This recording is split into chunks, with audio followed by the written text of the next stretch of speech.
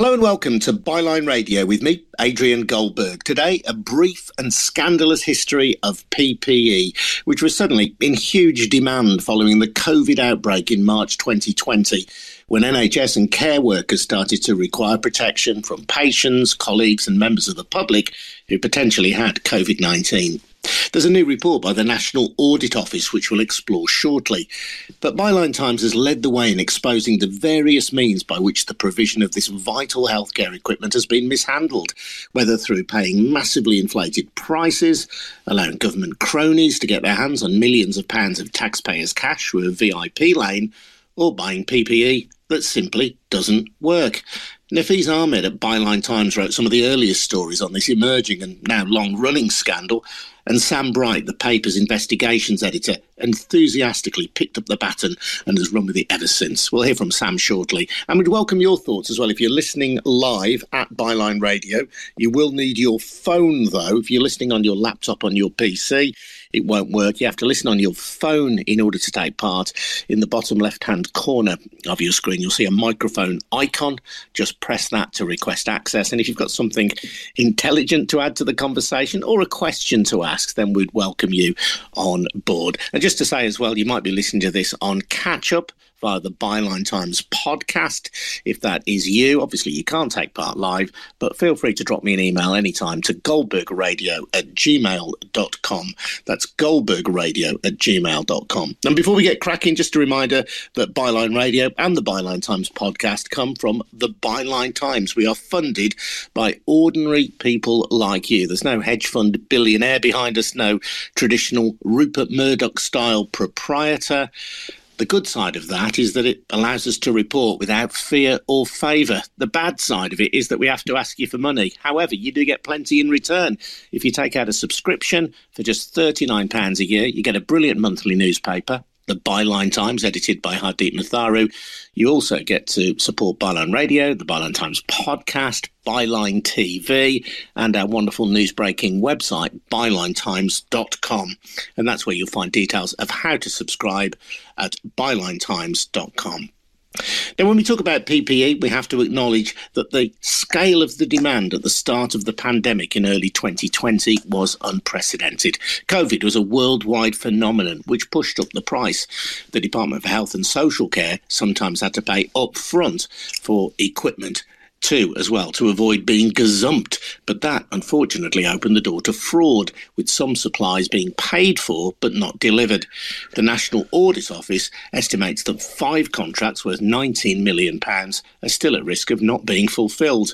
More than half the suppliers given contracts via a VIP fast-track lane, where firms could be recommended by government officials or MPs, had provided unsuitable items. Only 55% of the PPE so far received has been distributed to health and social care settings. So more than half of it, just over half of it has been distributed. Nearly half is sitting in warehouses, about £8.5 billion worth of equipment. More than £1 billion worth of PPE has had to be written off for one reason or another. Let's talk now to Sam Bright. How you doing, Sam? You all right? Yeah, I'm good, thanks, Adrian. I'm good. As I read through that list, I mean, you realise that, yes, it was difficult for the Department of Health and Social Care, and we shouldn't underestimate how difficult it was at the start of the pandemic, both to source sufficient supplies of PPE and PPE at reasonable prices. But the National Audit Office, it seems to me, in its latest report, is saying, despite acknowledging the difficulties that they faced, they've made a right hash of it. Oh, yeah. I mean, this is one of several NAO reports that we've seen over the past couple of years.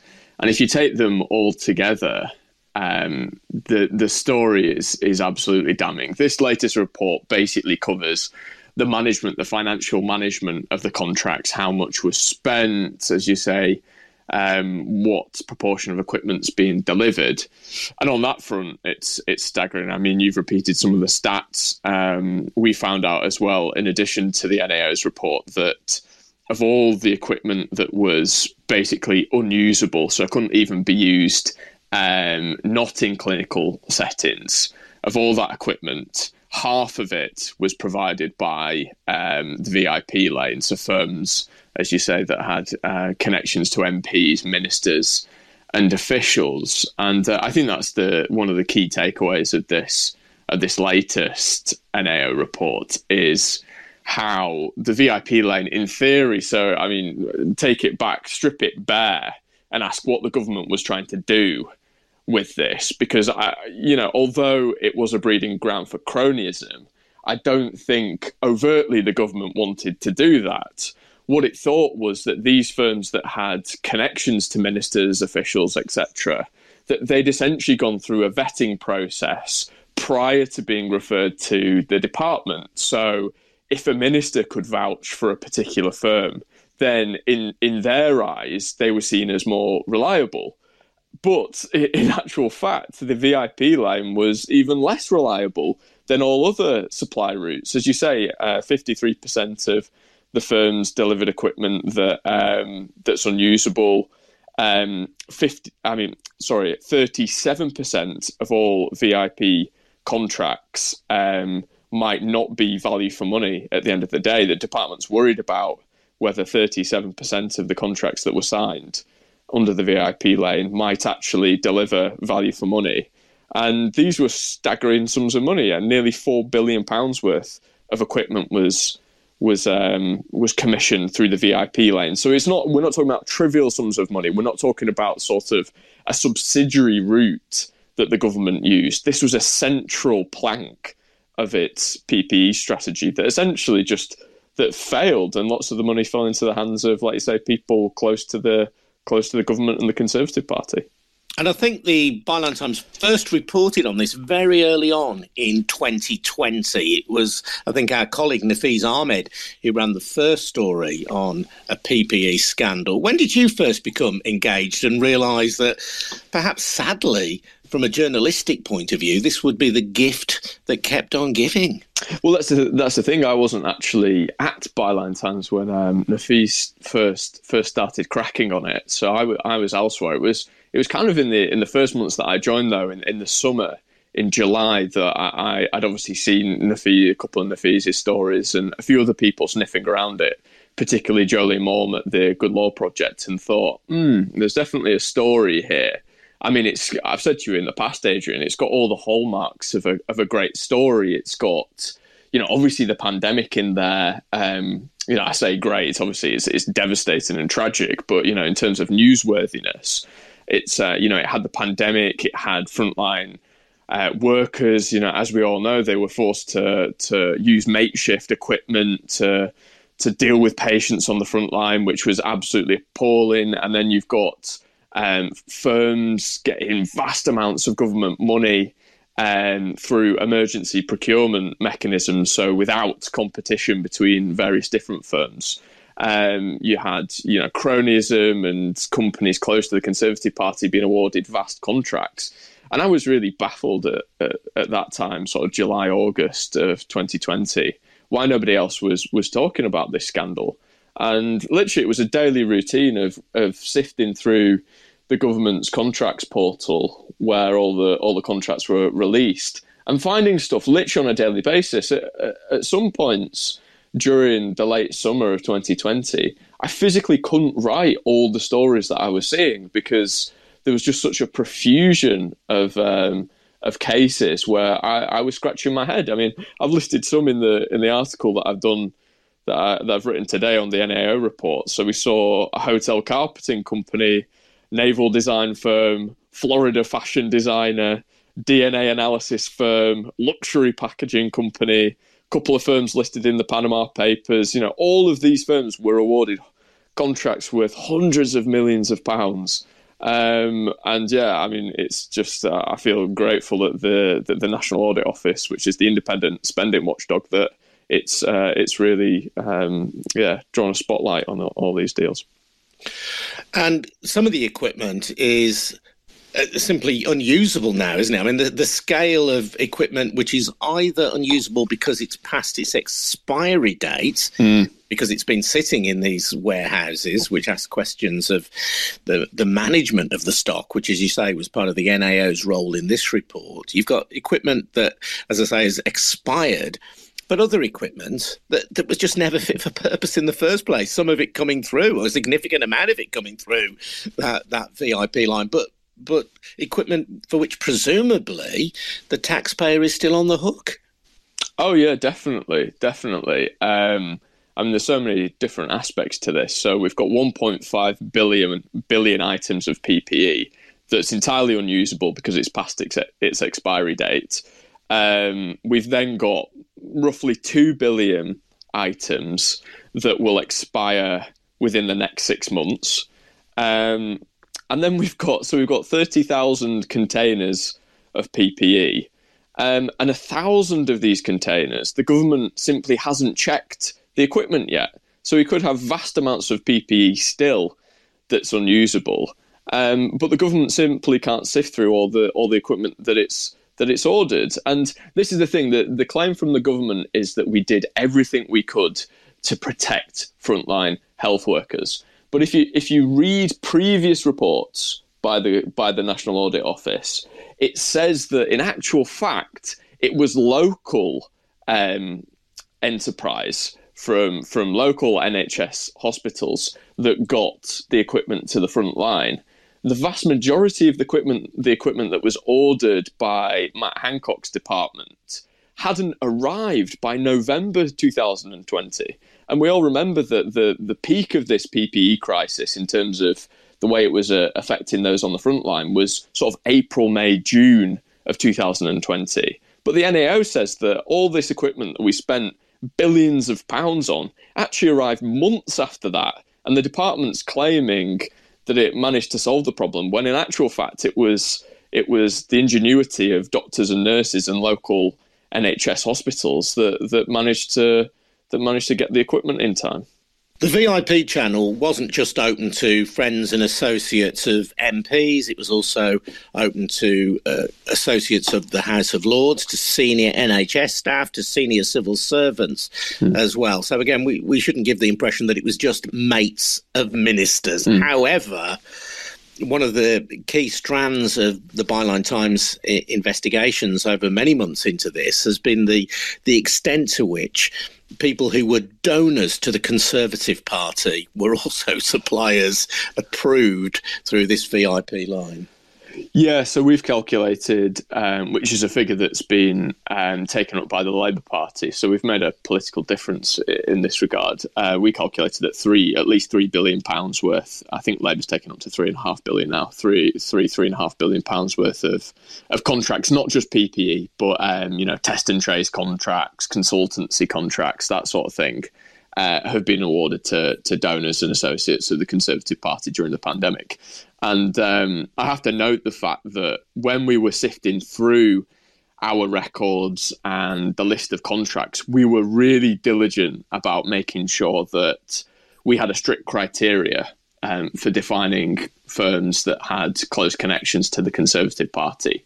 So any sort of shred of doubt that they had a connection, we removed them from our list. We weren't trying to expand beyond the realms of what the story could actually provide. So we were, even on a Conservative figure, we got £3 billion worth of contracts awarded to Tory mates and donors, which is a vast amount of money during the pandemic, and some of which we've seen now. I mean, we've seen the records. I'd encourage people listening to go and look at our story from a month or two back about Randox, which wasn't referred through the VIP lane. I have to say, it's a big healthcare firm.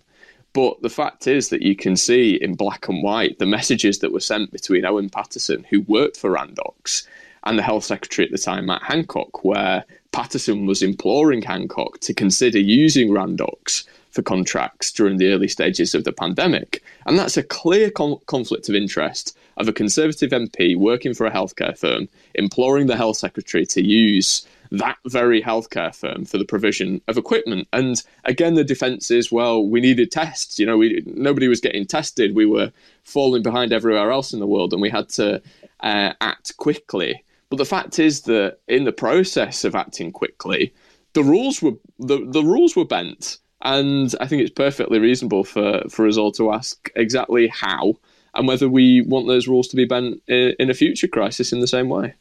One of the great tragedies, and you've hinted at this already, was the failure to get much of this PPE to the front line. This isn't an abstract theoretical issue or even just a financial one. We're talking about doctors, nurses, healthcare professionals who were unable to get the protection they needed when the pandemic was at its height. Yeah, exactly. And we all remember the stories of desperate doctors having to use sort of bin bags as masks.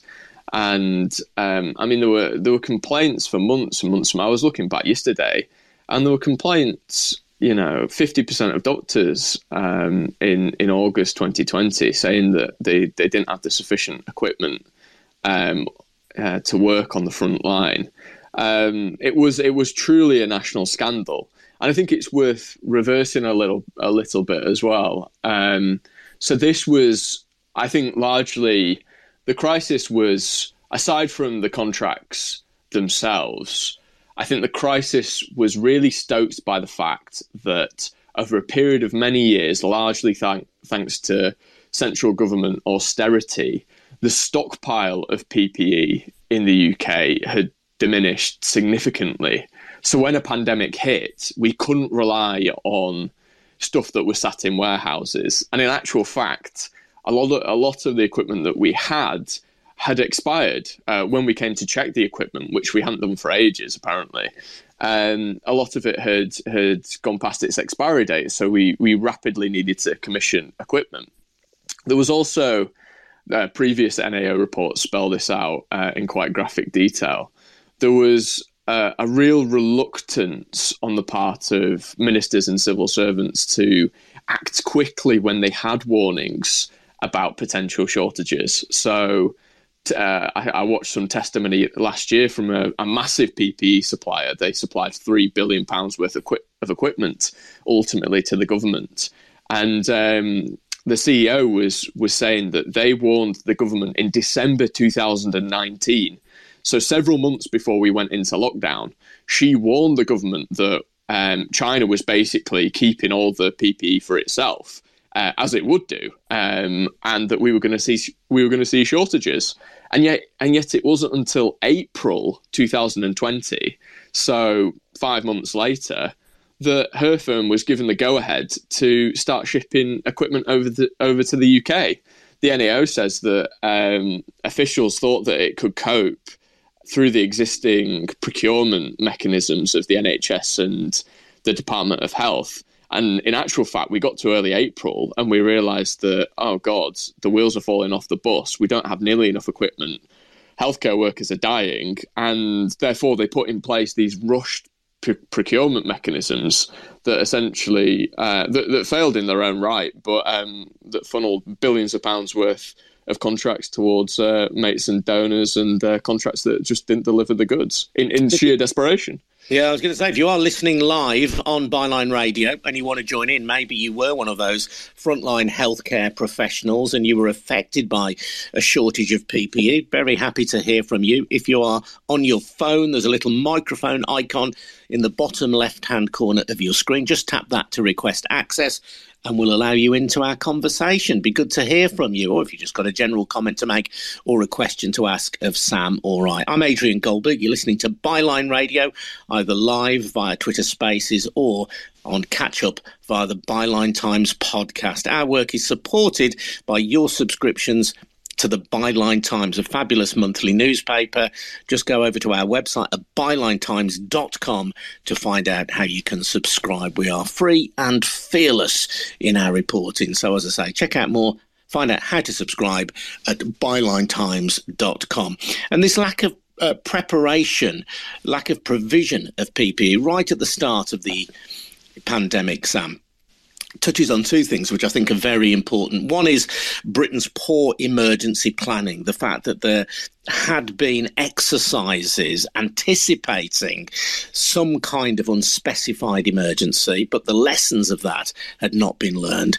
And the desire right at the start of the pandemic to consider the idea of herd immunity. And although government has sought to downplay that now, there seems little doubt that in those early weeks when other countries were really starting to dig in and get prepared for what was coming, our government was still allowing the Cheltenham Racing Festival to go ahead. It was allowing Liverpool to host supporters from Atletico Madrid, even though that city in Spain was itself already in lockdown.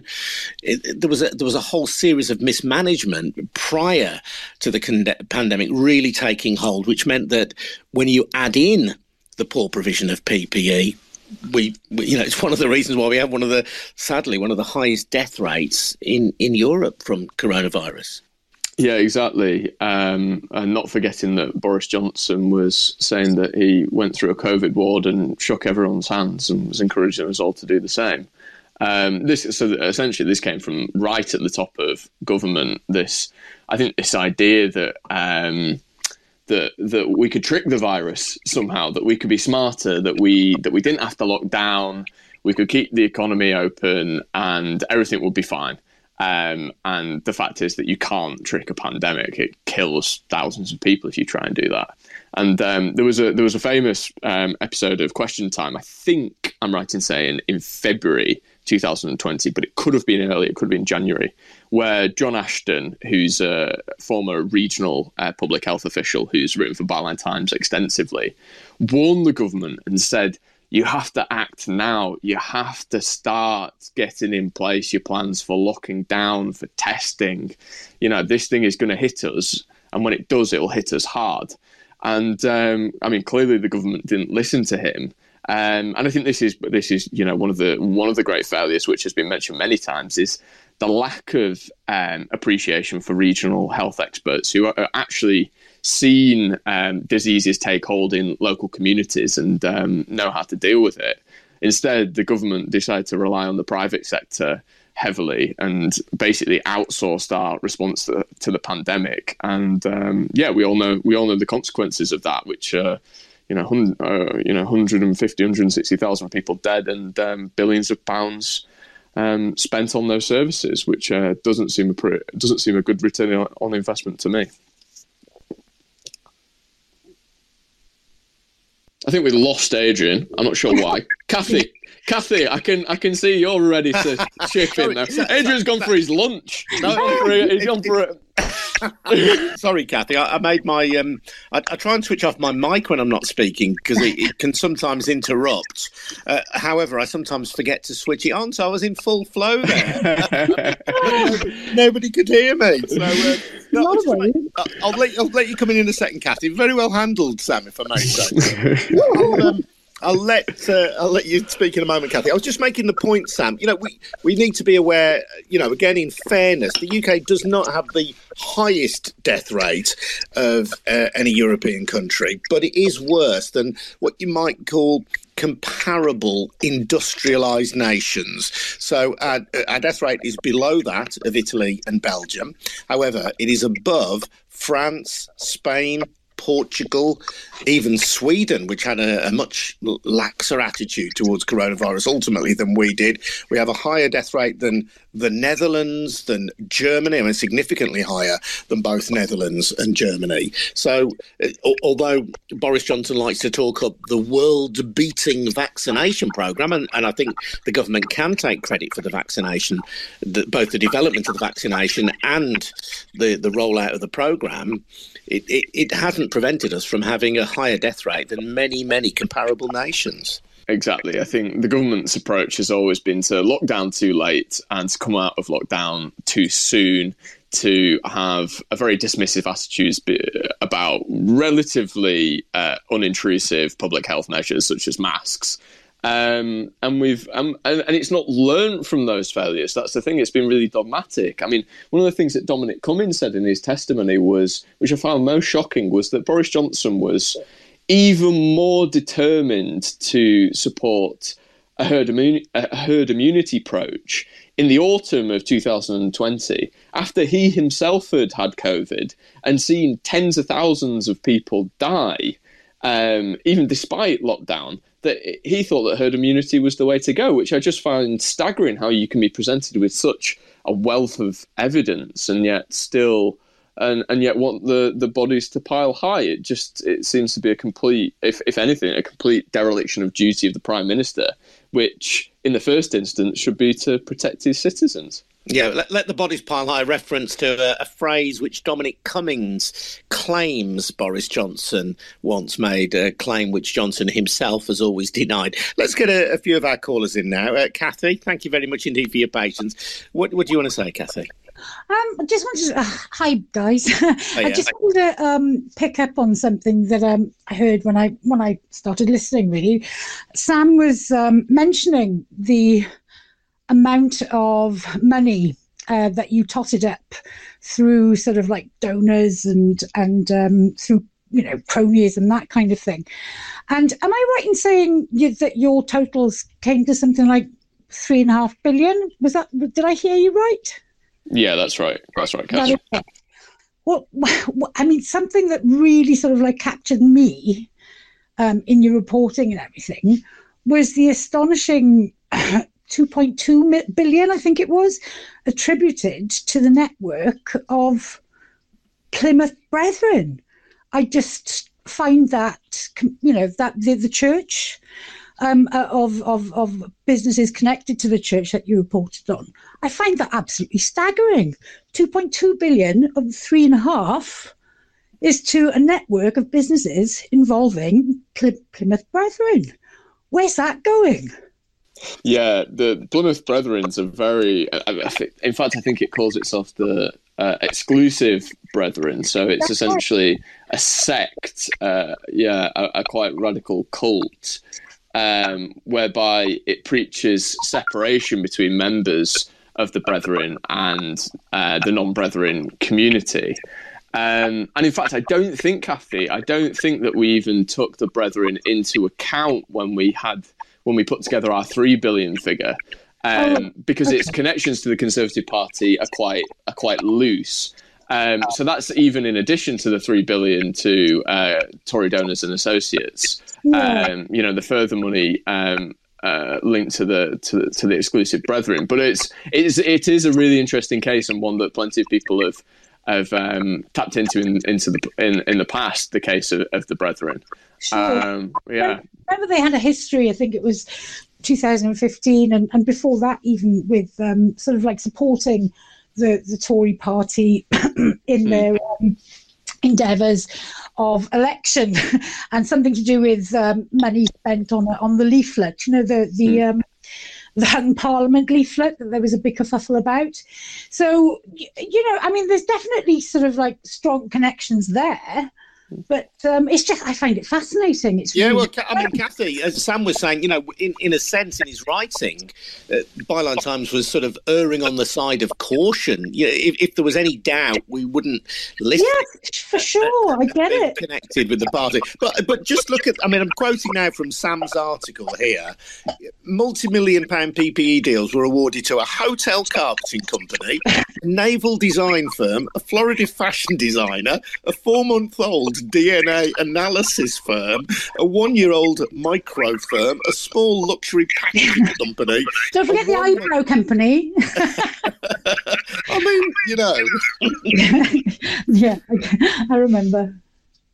Yeah, by all means, continue to join in. Let's bring in Tim Ashby, who's got a comment as well. Hello, Tim. Welcome to Byline Radio. Hello. I hope everyone's okay. Yeah, nice to speak to you, mate. Yeah, I've been enjoying listening.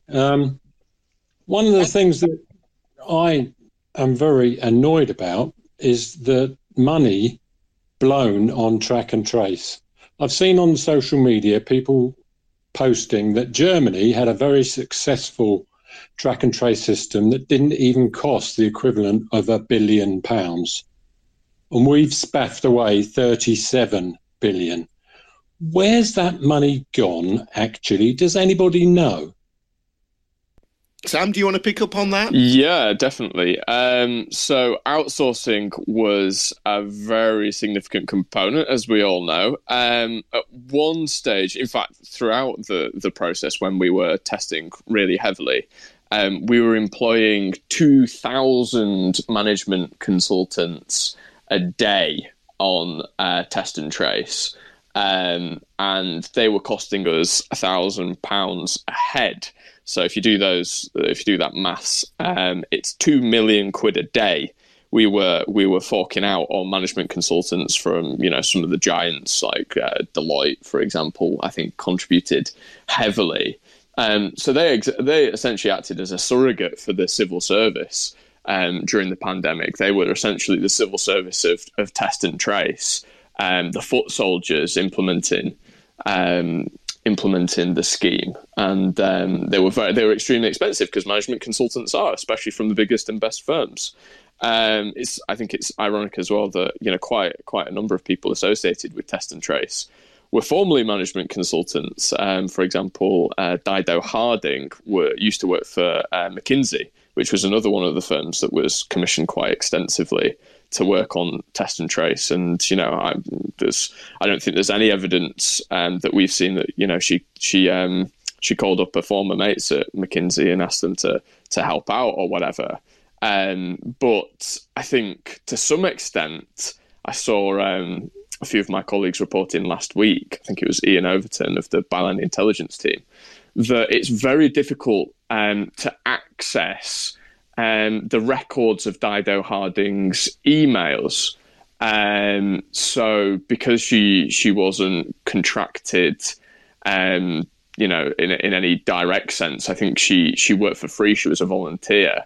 The government has managed to get around certain freedom of information requirements to release the correspondence of Dido Harding. So the person who was essentially in charge of this vast budget, as we all know, £37 billion 2-year budget for test and trace, we actually know relatively little about how she was communicating with whom, with what firms, what processes were put in place to prevent vast overspending and waste, etc. Which I think is one of the holes that lots of people will want to be plugged through a public inquiry whenever that comes along.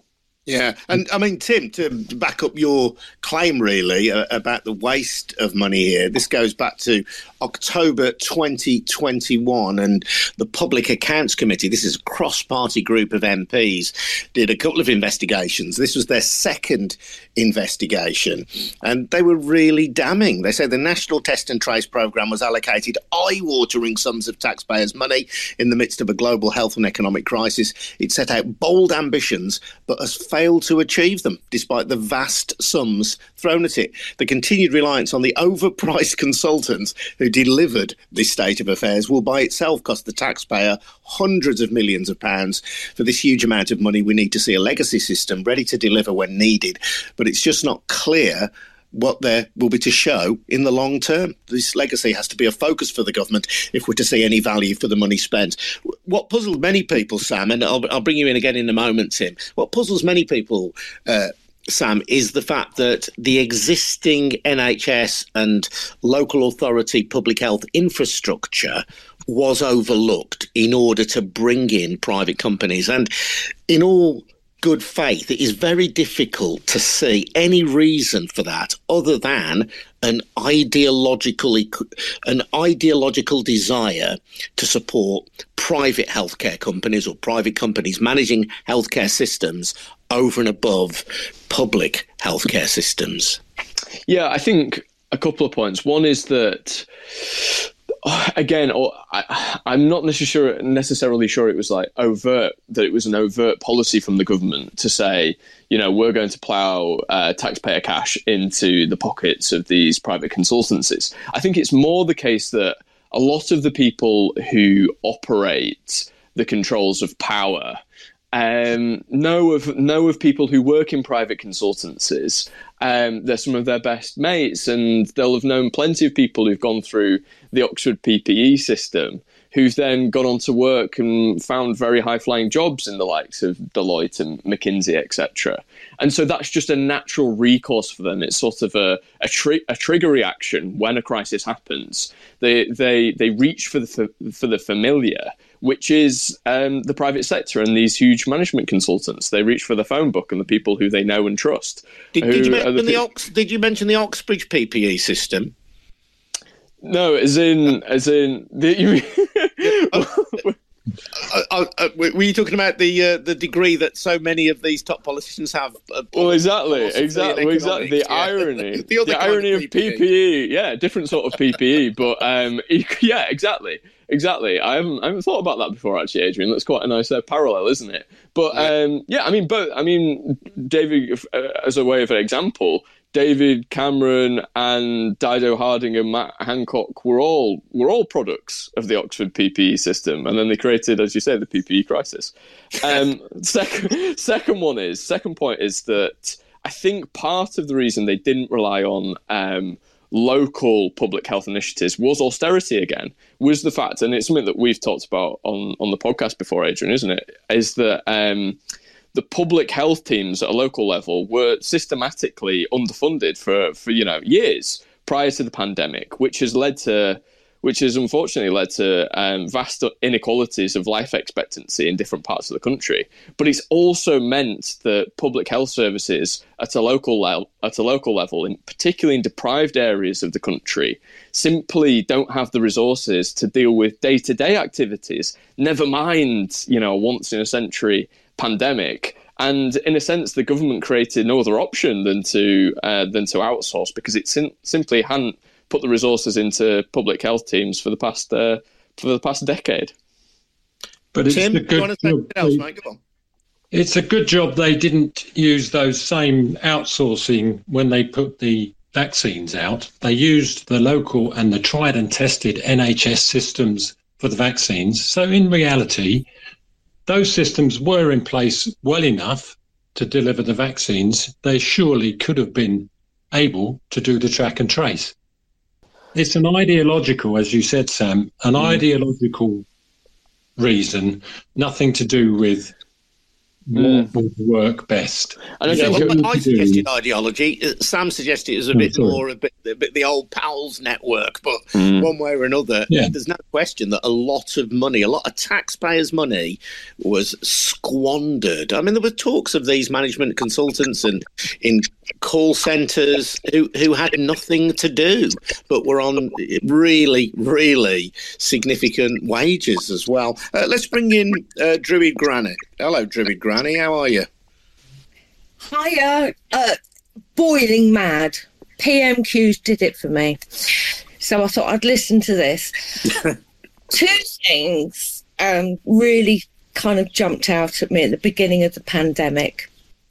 Firstly was the way local volunteers got together, especially in my town. It was amazing. We had a Facebook group, we had people going out shopping, we had people doing all sorts of different things to help each other out, and it worked extremely well.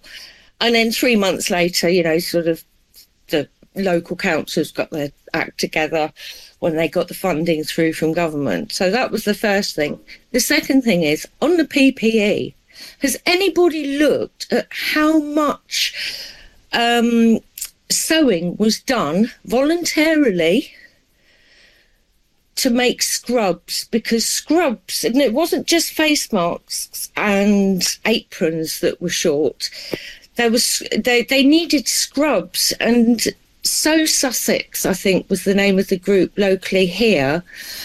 And they arranged with Rolls-Royce, and they got hold of a whole load of material. They got it all cut into different sizes, different colours, and people were sewing for months. But you don't hear any kind of thanks, and yet the government was spaffing billions on, their mates and offshore tax havens. That's my rant. No, it's a fair rant. And I mean, the irony here is, Sam, and we've touched on this already, was that so much of this equipment either didn't work or didn't get to the front line in time. So we still had people who were exposed to risk, or people having to do these DIY jobs to make their own protective equipment. Well, yeah, exactly. And that's been the government's defence throughout, is that it did whatever was necessary. And the thing is that, yeah, for one, that's not true. It just didn't. So we should all reject that whenever it's touted by current or former ministers. And the question is, at what cost? At what cost did we do everything necessary? Whatever necessary seemed to involve, if not corruption, then practices amounting to it or on the boundary of it. And it also amounted to vast amounts of public resources being ploughed into this system that didn't produce the goods. I mean, just as a way of comparison, £13 billion is the estimated figure that we will have spent on PPE.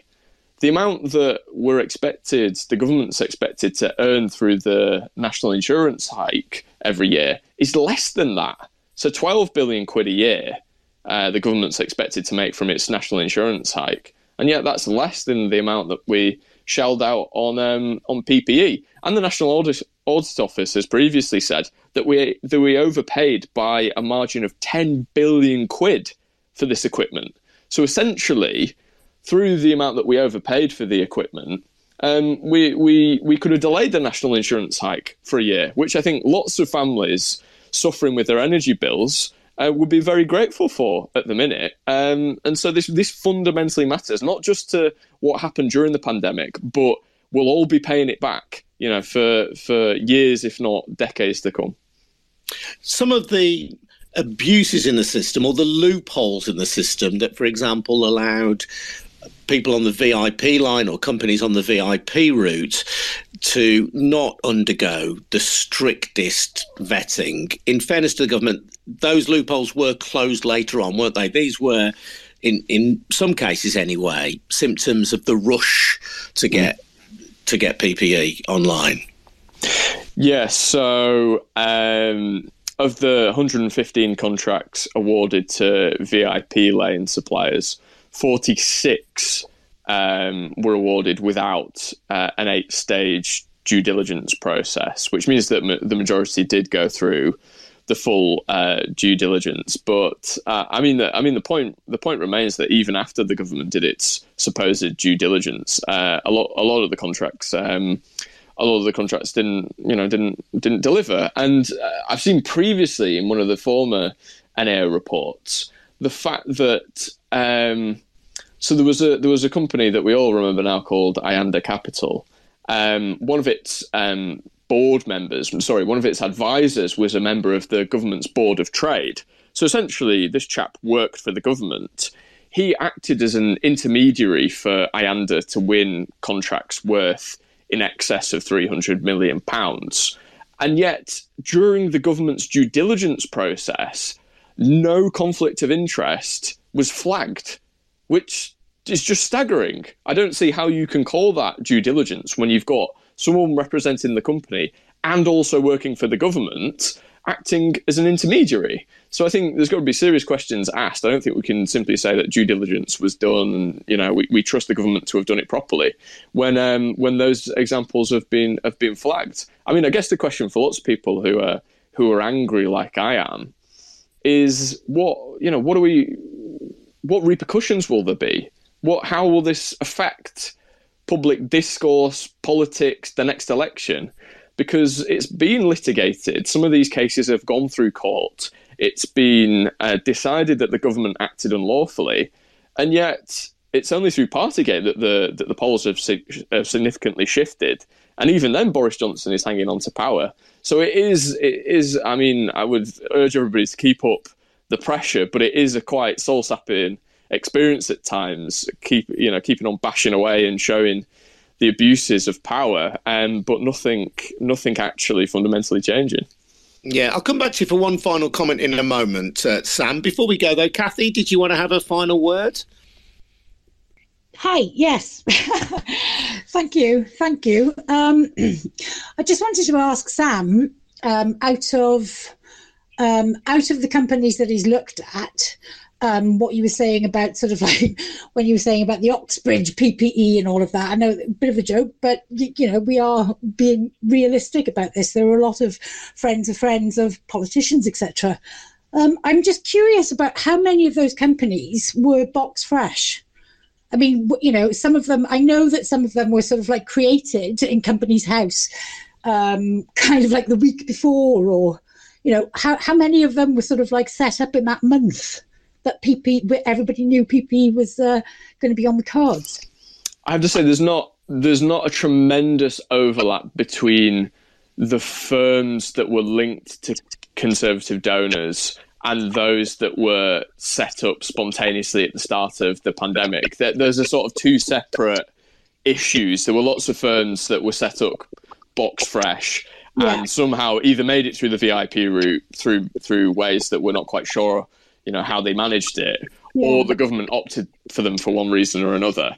And then there's separately quite long-established firms with links to the Conservative Party, in some cases that had previously worked in other fields. So had worked in, for example, supplying fashion, fashion clothing, that were then tapped up by ministers and applied their trades to PPE. But not many of those Tory donor, because essentially the company needed enough money to donate to the Conservative Party in the first place for us to then say, this is a firm with links to the Conservative Party that's won a contract. Whereas if it's a box fresh firm, it simply, it doesn't have the resources or, the time with which to donate to the Conservative Party at the start of the pandemic and then win a contract. So they're kind of two, the two very separate. Yeah, exactly. Cathy, great to hear from you. Thank you. Sam, my final question for you is, I mentioned right at the start that this was the story that is the gift that keeps on giving. Do you think there is yet more to discover 2 years on in terms of scandal, outrage, misspending, all of the above related? Yeah. I mean, there's been a fair amount, hasn't there? It's difficult to know what else we might see. I mean, for example, we know the individuals that referred VIP lane companies to that particular channel now, and we've sort of mined the information there to see how egregious those referrals were. So I doubt there's going to be a tremendous amount more there. Of course, the Good Law Project is continuing to litigate not just PPE contracts, but testing contracts and other public appointments during the pandemic. So we might yet see another couple of High Court decisions that show that the government acted unlawfully, though we've seen a couple already, and that hasn't changed much. The public inquiry, I think, will hopefully just put all this together. Like I say, we've talked in this 50 minutes about a whole range of things that really, when you lay it out in its full glory, it's pretty staggering and appalling. And I hope that's the one thing that the public inquiry will do, is knit together this information that even I can't, knit together in my mind into a full, it could be a book, into a full manual of information. And hopefully the public inquiry will do that and lay the facts bare. But we don't have a date yet, do we? But we don't have a date. Exactly, we don't have a date. Yeah. It's like it's going to be next year. I remember last year talking about this and people telling me, various government departments suggesting to me that the public inquiry would start in 2022, around March time. Well, here we are, nearly April, and no public inquiry yet. So we shall see when that emerges. Sam, thank you very much indeed. Thanks to Cathy, to Tim, to Druid Granny, who've taken part in the programme. Thank you to everybody for listening as well.